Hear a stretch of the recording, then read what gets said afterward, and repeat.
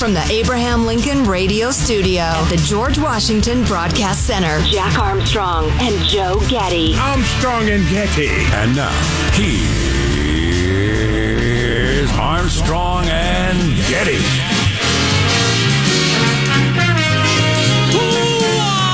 Live from Studio C.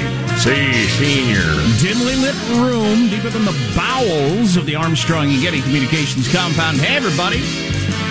Today, we're under the tutelage of our general manager, Volodymyr Zelensky, and the brave Ukrainian people. Also, the Babylon Bee, banned from Twitter. Yeah, I think they crossed the line, frankly. We'll have to talk about that. Jack, in favor of censorship. Label the segment. Go ahead. It's ready. Label it. Not for banning. I don't want anybody banned from Twitter. I think that's ridiculous. But I think they've gone too far. Anyway, we'll talk about that later. Just to keep in track, the Ayatollah is still on Twitter. Donald Trump is not, yes. And the Babylon Bee is not. For instance, that's ridiculous. Yes. The guy from Iran running Iran can say death to the Jews, death to America all day long. Trump can't be on there. All right. Big finish. Pow, pow. I'm an observer of the media, as you are. Mm-hmm. And, so I flip on my evening newscasts last night. I'm watching the evening news, like the 5:30 evening news, for the first time since 9/11, maybe? I hadn't watched one of those in forever. You're a big-time networks, you mean? Yeah. NBC, ABC, CBS? Yeah. They're still pretty dang good. I mean, they've got resources that a lot of your cable shows just do not have. But anyway, that was pretty interesting when I tuned in last night. ABC, not only, they had led with Ukraine and done like half to two-thirds of their broadcast being Ukraine for the past, is it 3 weeks or a month now? Is it a month now?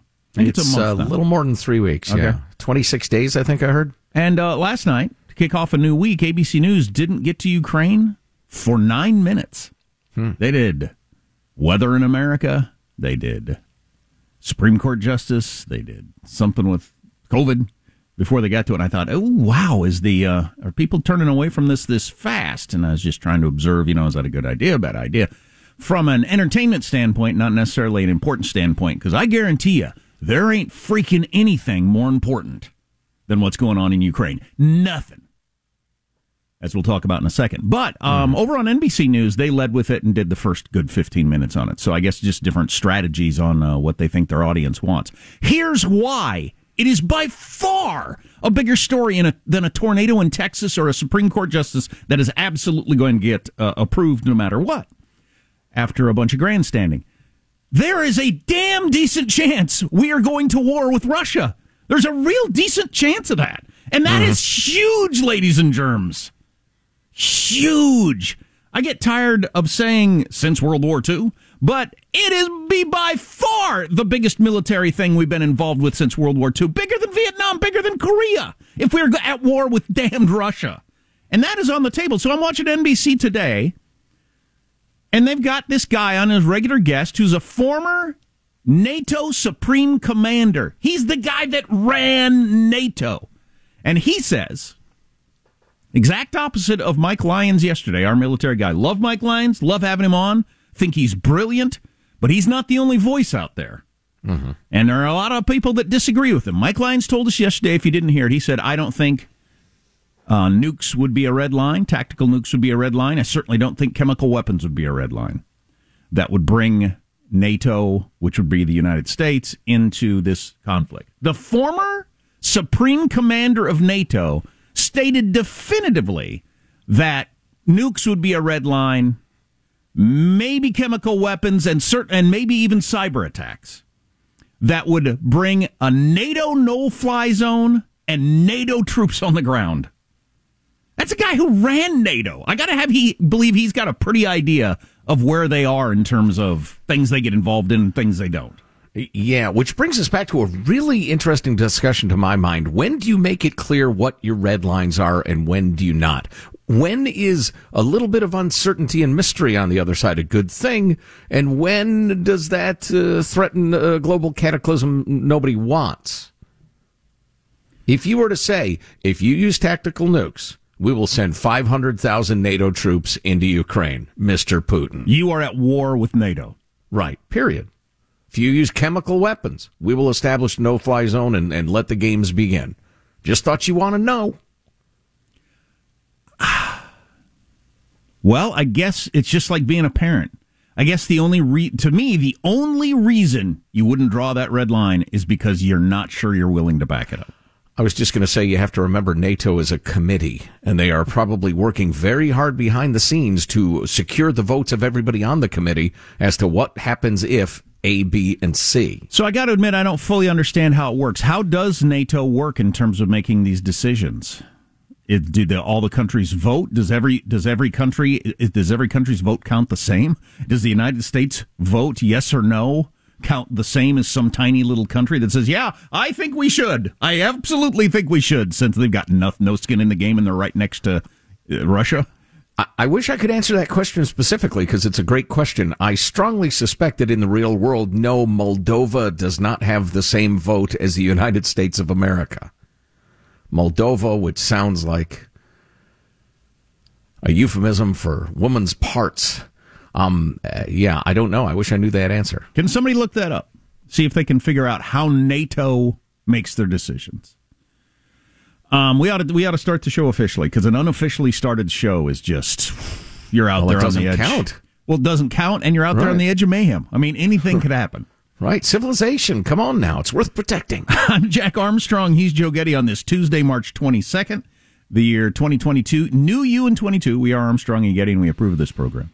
Let's begin then officially according to FCC rules and regs. Here we go, beginning at Mark. Judge Jackson, I can assure you that your hearing will feature none of that disgraceful behavior.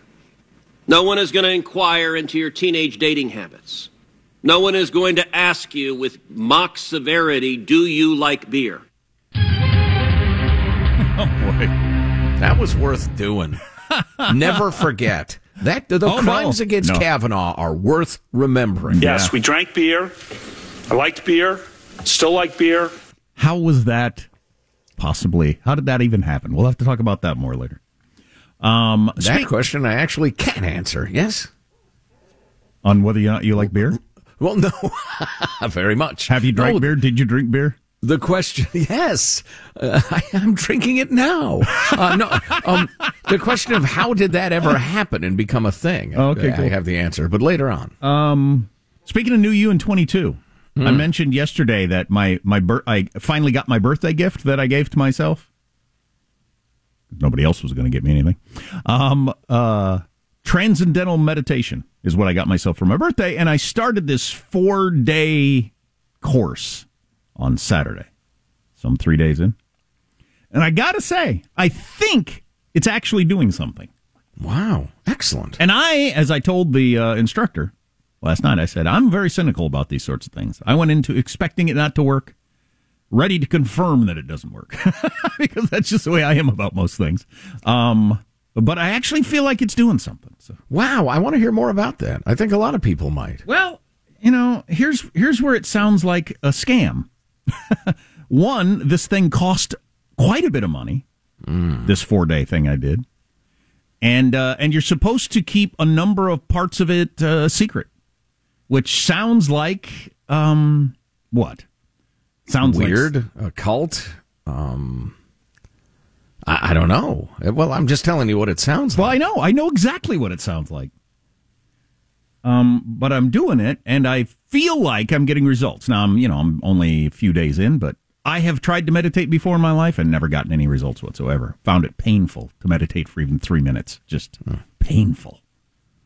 But anyway, so I'll keep you updated on whether I know people in my personal life who found it to be life-changing. That's what I'm looking for. Something life-changing.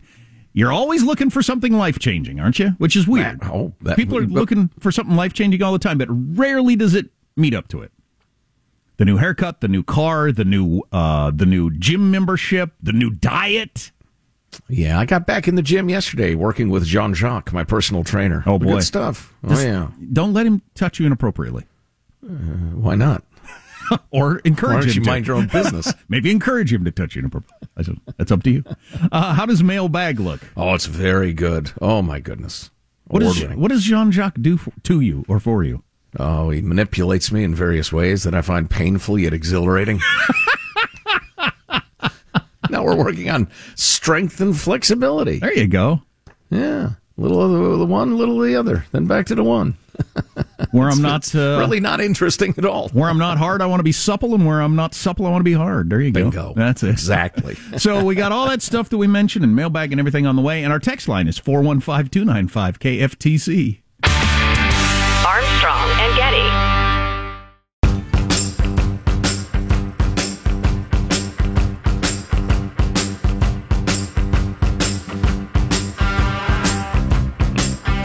The Armstrong and Getty Show. So apparently NATO is not a democracy. It's more like the smoke-filled rooms that they used to use to pick candidates.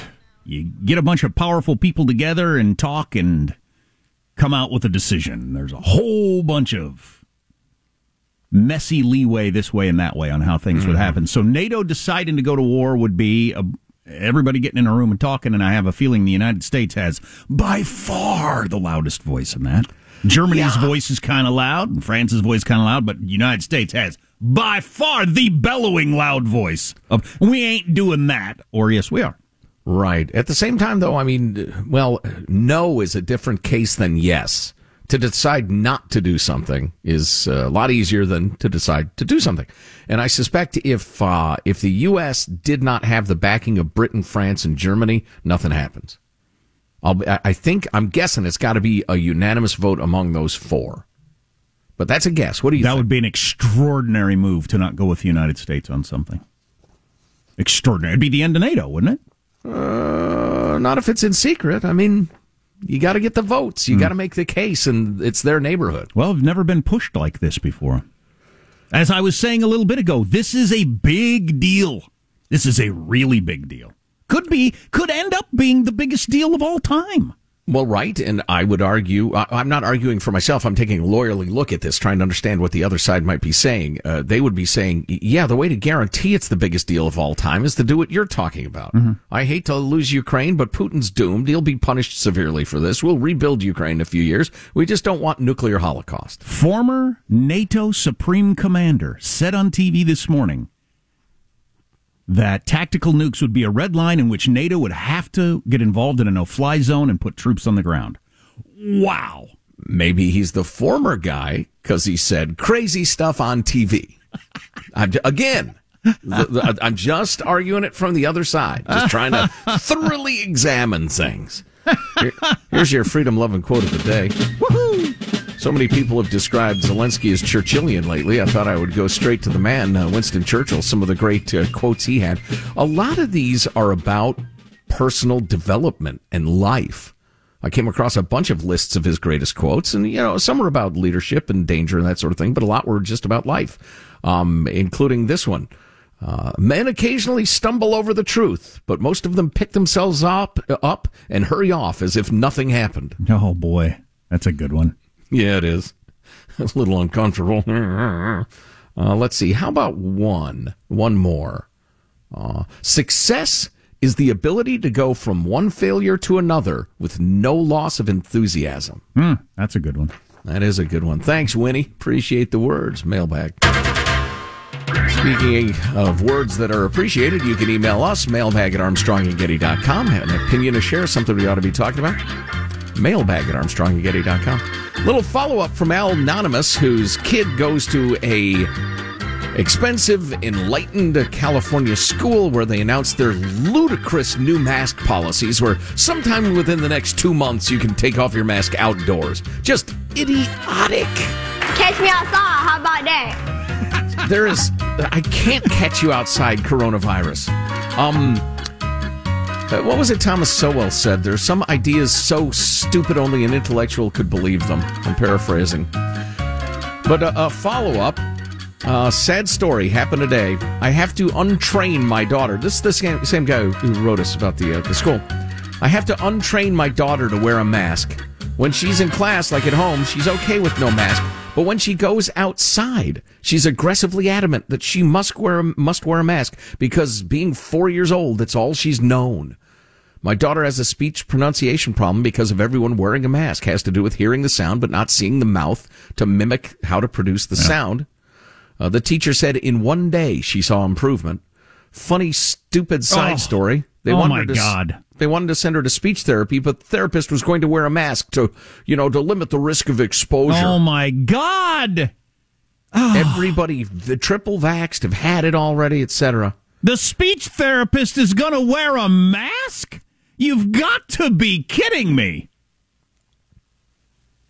Wow. Yeah, and I'm not sure I understand what this. What is it with you people who are willing to punish children over your weird, freaking paranoia about a disease that is no longer a big deal? What is wrong with you people? Yeah, I know. And Al Nanav's is not clear. I think he says, you ever look at someone with a, you're an idiot face, and they realize, yeah, I am, and they relent? Something like that happened. So the speech therapist took off the mask, I guess. Today I'll take this small victory. And finally, here's a freedom-loving quote of the day. His dad, who is a retired peace officer, said, common sense isn't really that common. As much as I was enforcing the law, I was preventing stupidity. I flipped on NPR last night, and they got into the new Omicron variant and how it spreads, and people, are backing off these restrictions too soon. I thought, and what is going to happen if it spreads around? We are still having 1,000 people a day die, which is a lot. That's 30,000 a month. But they're all unvaccinated. Their choice. I'm vaccinated. I got nothing to worry about. So whatever. Moving on, Aaron in San Diego writes, I don't understand why you guys sat there and agreed with Mike Lyons that Whispering Joe shouldn't go to Kyiv. It's hands down the best damn idea I've heard so far. He should go, and he and Zelensky can wait this thing out together. What's Putin going to do? Kill the president of the U.S.? No. And if something did go wrong, we don't lose much. Oh, yeah. That's insensitive. Yeah, that's kind of what I think. No, I don't believe with that last part. No, that's you can't take that point of view. But I think that'd be a bold move.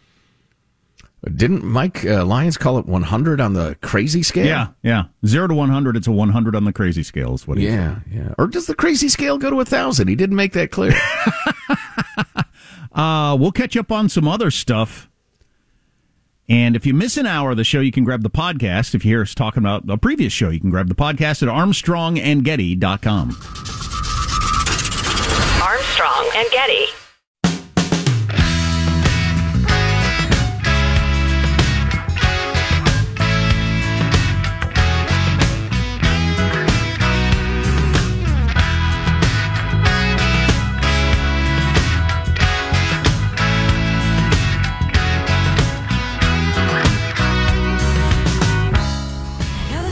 The Armstrong and Getty Show. To put it in an American context, Vladimir Putin had to pick one state to invade. He invaded Texas. It's well armed. The people have an extreme sense of independence. And Mariupol is becoming the Alamo. They're going to be talking about it 200 years from now, the way we talk about the Alamo from almost 200 years ago. I think that Russia has deeply miscalculated, and instead of being greeted with flowers, they're being greeted with bullets. Yeah, that might all be true, but if you've ever seen any of the Alamo movies, they all die in the end, is the way that whole thing ends. And nice to be talked about in a couple hundred years, but you'd prefer to win, sure. Yeah, and the United States won long term, but or Texas won long term, but it doesn't do any good right then when you're dead in the Alamo. Right. That's James Stavridis. He's a retired general, is that right? He was the supreme commander of NATO. Oh, he was? Yeah. Wow. So, what's going on in Mariupol is going to be talked about in Ukraine history forever, as these people are holding out and fighting the battle. I think most people expect it to fall at some point in the next couple of weeks in the way that the Alamo did. But they're trying to hold them off as long as they can. And when Russia gets that, as we talked about yesterday, when Mariupol falls, they'll have a full land corridor to get whatever number of troops or equipment or whatever all across the south, which will be a huge deal as far as pushing north into the capital. Yeah, I just realized that when Russia annexed the Crimea They got 75% of the personnel and 70% of the equipment of the Ukrainian Navy. Oh, I've got some great stuff. Charles Krauthammer wrote back in the day about Barack Obama's weakness on that whole thing. Oh, yeah. The whole world's weakness. You can't just put it on the United States. We shouldn't have to do everything. Germany didn't give a crap, and they're right next door. Right. I happen to see that, where Vladimir Putin was making it infinitely clear what he was going to do and why. He's been working on surrounding Ukraine and planning for this battle forever. Right. And the world just said, what are you going to do? He took a little.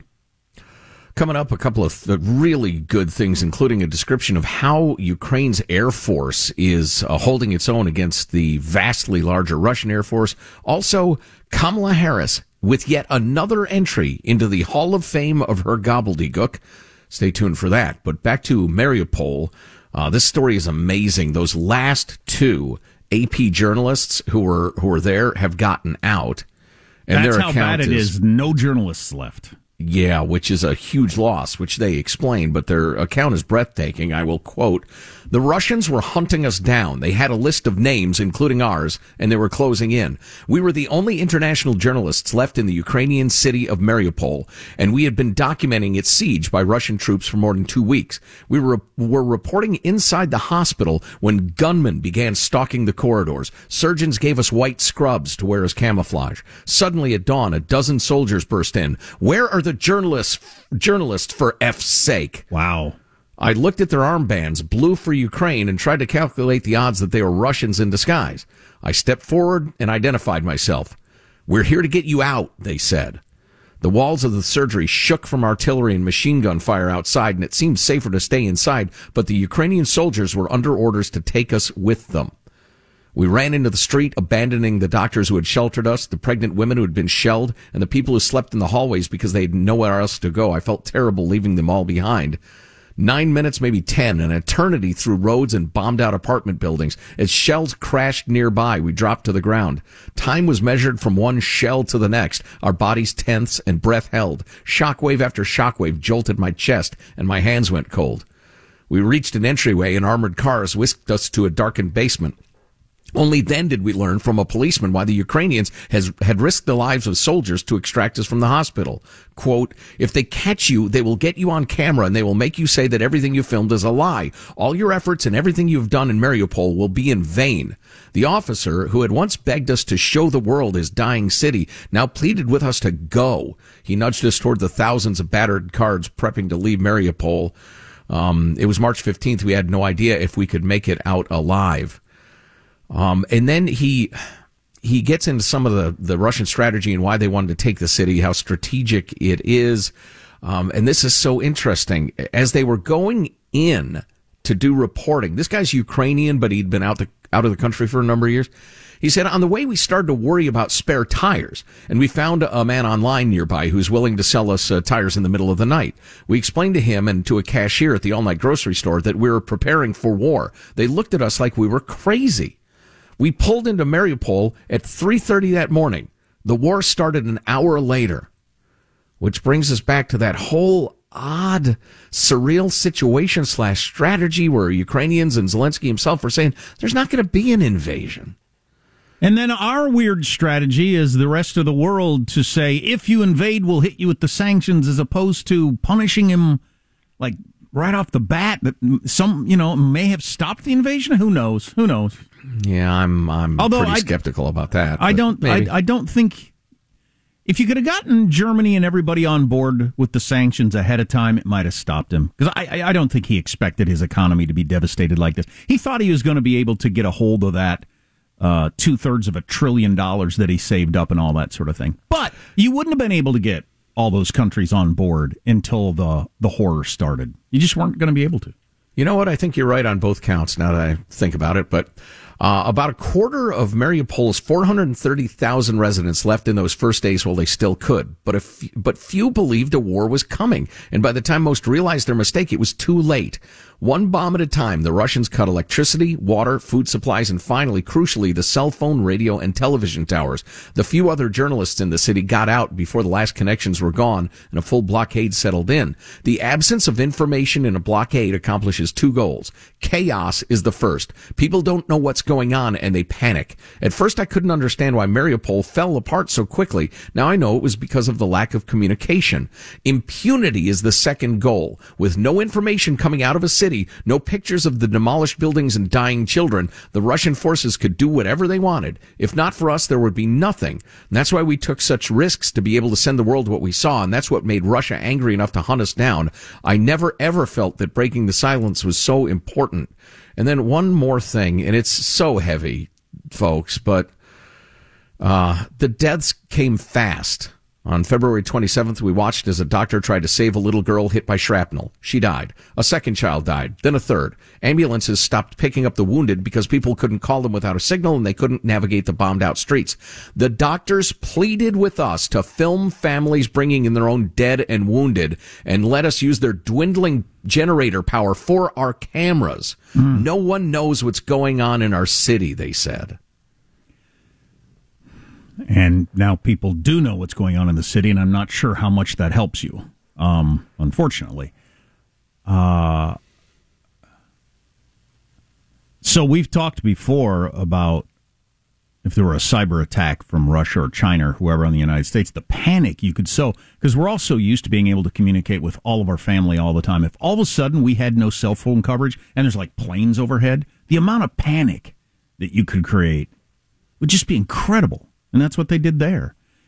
And then back to that former NATO leader that we played earlier in the segment, he was talking about how World War II might have been completely different if cell phones had been around at the time. Because it's a completely different thing to read a line in a paragraph in a newspaper that says, heavy shelling continues in blank, as opposed to seeing these pictures of dead bodies and destroyed buildings and people crying and all that sort of stuff, and the toys in the yard of the house that used to exist and all that sort of stuff. Completely different than reading that heavy shelling continues in blank. Right. Well, and keep in mind, if we're going to talk about World War II, that for a very long time, a period of years, the full horror of the Nazi regime and what it's doing were just kind of rumors. And a lot of people didn't believe them. They thought it was too crazy, too extraordinary. There were certainly German propaganda efforts. There were German apologists in the United States who soft-pedaled this stuff, and the American will to war might have coalesced a lot faster than it did. One cell phone video out of one of those concentration camps with pictures of those people that are skin and bones changes everything. Mm-hmm. I had another comment. Darn it flipped out of my head. Meditation isn't helping with that. I'm still old. Quite a ways to go in the show. Many comments to come. Where we were just talking about. Before that. Cell phone videos. This was an important point. Really sowing the seeds of panic and chaos, trying to limit the images that come out of a war zone, filming the dead so people know what's going on. Man, it'll pop back into my head at some point. Oh, did you see the story about the guy who had survived 4 Nazi concentration camps? He was almost 90 years old. 4 Nazi concentration camps got killed yesterday by the so-called denazification of Ukraine. This old guy who had lived through all that dies at the hands of Vladimir Putin, an invasion from Russia. Absolutely amazing. Final note, and I know, we got our crazy-ass emailers who will say, you guys are neocons, you're trying to drag America into war. Well, I guess you'll have to find a different radio show. That's unfortunate. Because we're not, and we're not. But Al Anonymous wrote us a note. I absolutely understand everything my client said. I'm by no means an expert on military anything. However, hearing everything about the besieged Mariupol really frustrates me. Why aren't there 2 carrier task groups being deployed right now? One to the Black Sea with humanitarian aid, the other to the Mediterranean loaded with weapons. If the Russians so much as look at the ship or equipment bringing food, water, medicine to the people, that the strike force in the Mediterranean has the orders to wipe every Russian combatant in Ukraine off the face of the earth. I understand why this can't happen, but I'm tired of being the bystander. to the bullying, shrugging our shoulders and quietly saying, "Hey, that's mean." Yeah, it's because they got nuclear weapons. That's the whole reason. And but I definitely understand that argument. So, for instance, if, like Mike Lyons says, none of these things are a red line, but if, as the former NATO commander said, chemical weapons are a red line, or tactical nukes are a red line, why? Why is destroying over 2 weeks 10 square miles of buildings and people, or 2 days, or 2 days, yeah. Why is that okay? But if it all happened at once with a nuke, it's not. Or if you kill 10,000 people with, shrapnel falling on their head and blowing them to bits, that's okay. But if it were chemicals, no. What is that?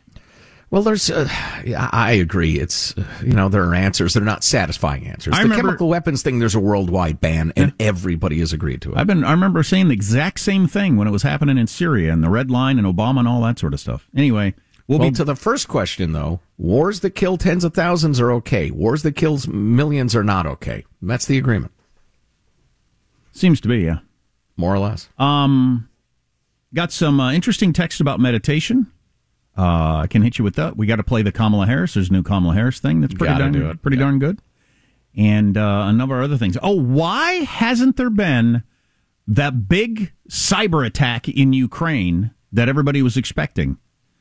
Jonathan Swan of Axios has some reporting on that that's pretty damned interesting. And John Swan. And it fits in with what the president said yesterday. All that stuff is coming up. Armstrong and Getty.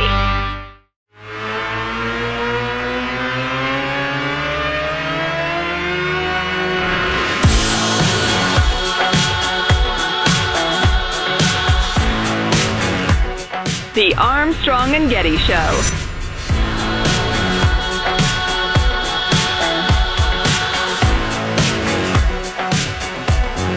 It's hard to believe Kamala Harris keeps bringing us delightful new quotes for her book of quotations.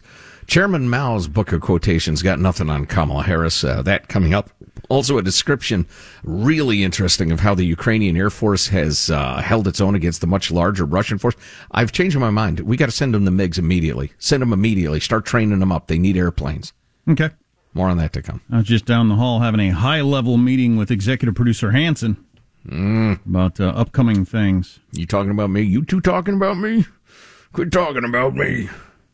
So just to give you a little background on Kamala Harris here, it's another one of those deals where she's standing up talking extemporaneously, which she is horrible at, and you would think at some point she or someone would decide she shouldn't do that. I was looking at the Twitter on this yesterday before we play the clip. That feeling when your essay comes in 50 words too short and you have to add a little fluff. Yeah, that's a little what this sounds like. Nobody knows that better than me. That's when I'd throw in a moreover. That was my go-to. Moreover. And also, if you walked up to Harris and said something this inane about the nature of time, she'd probably try to have you arrested for smoking pot, which is a funny Kamala is a cop reset.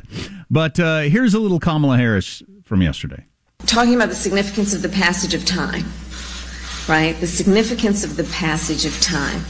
So when you think about it, there is great significance to the passage of time in terms of what we need to do to lay these wires, what we need to do to create these jobs.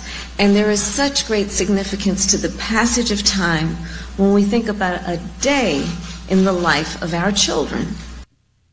And she did that thing there at the end where she does the head bob and kind of backs away like, that was some S right there, huh? Now you're thinking, I'll give you a little time to let that sink in. The fact that I just use the phrase, the passage of time, 4 times in 20 seconds, don't let that distract you. And I still don't know what she means. No, nobody does.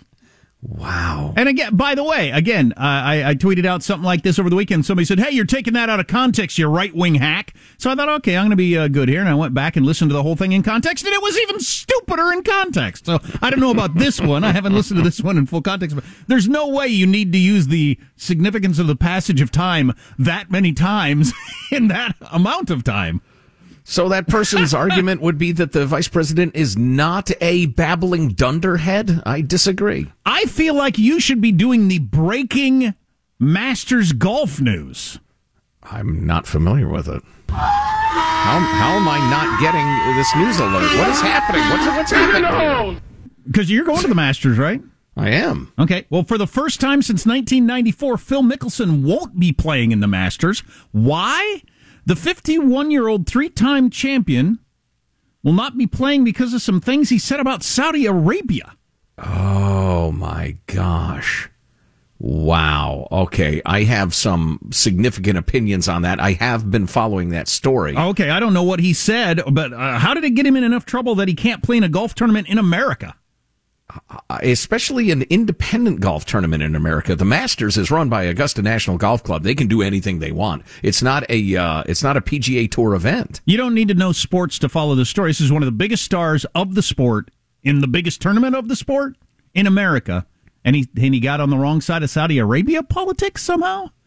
Yes. Yeah. There's a Saudi-financed alternate golf league they're trying to get started up. And Phil made some comments he thought were off the record to a journalist, but they were not off the record. I think it's legit. He just didn't ask for it to be. And which pissed off the Saudis. He said, man, they're dangerous, scary people. They killed Khashoggi. And well, he says, I got the quote here, they're scary mother blankers to get involved with. We know they killed Khashoggi and have a horrible record on human rights. They execute people over there for being gay. Knowing all this, why would I ever even consider it? Because this is a once-in-a-lifetime opportunity to reshape how the PGA Tour operates. They may have been able to get by with manipulative, coercive, strong-arm tactics because we, the players, had no recourse. That is exactly. So what he was explaining was it's horrific to get in bed in any way with the Saudis, but we're going to exert pressure on the PGA Tour to change some of their practices. And so now he doesn't. Everybody. And so he doesn't get to play in the Masters. Wow.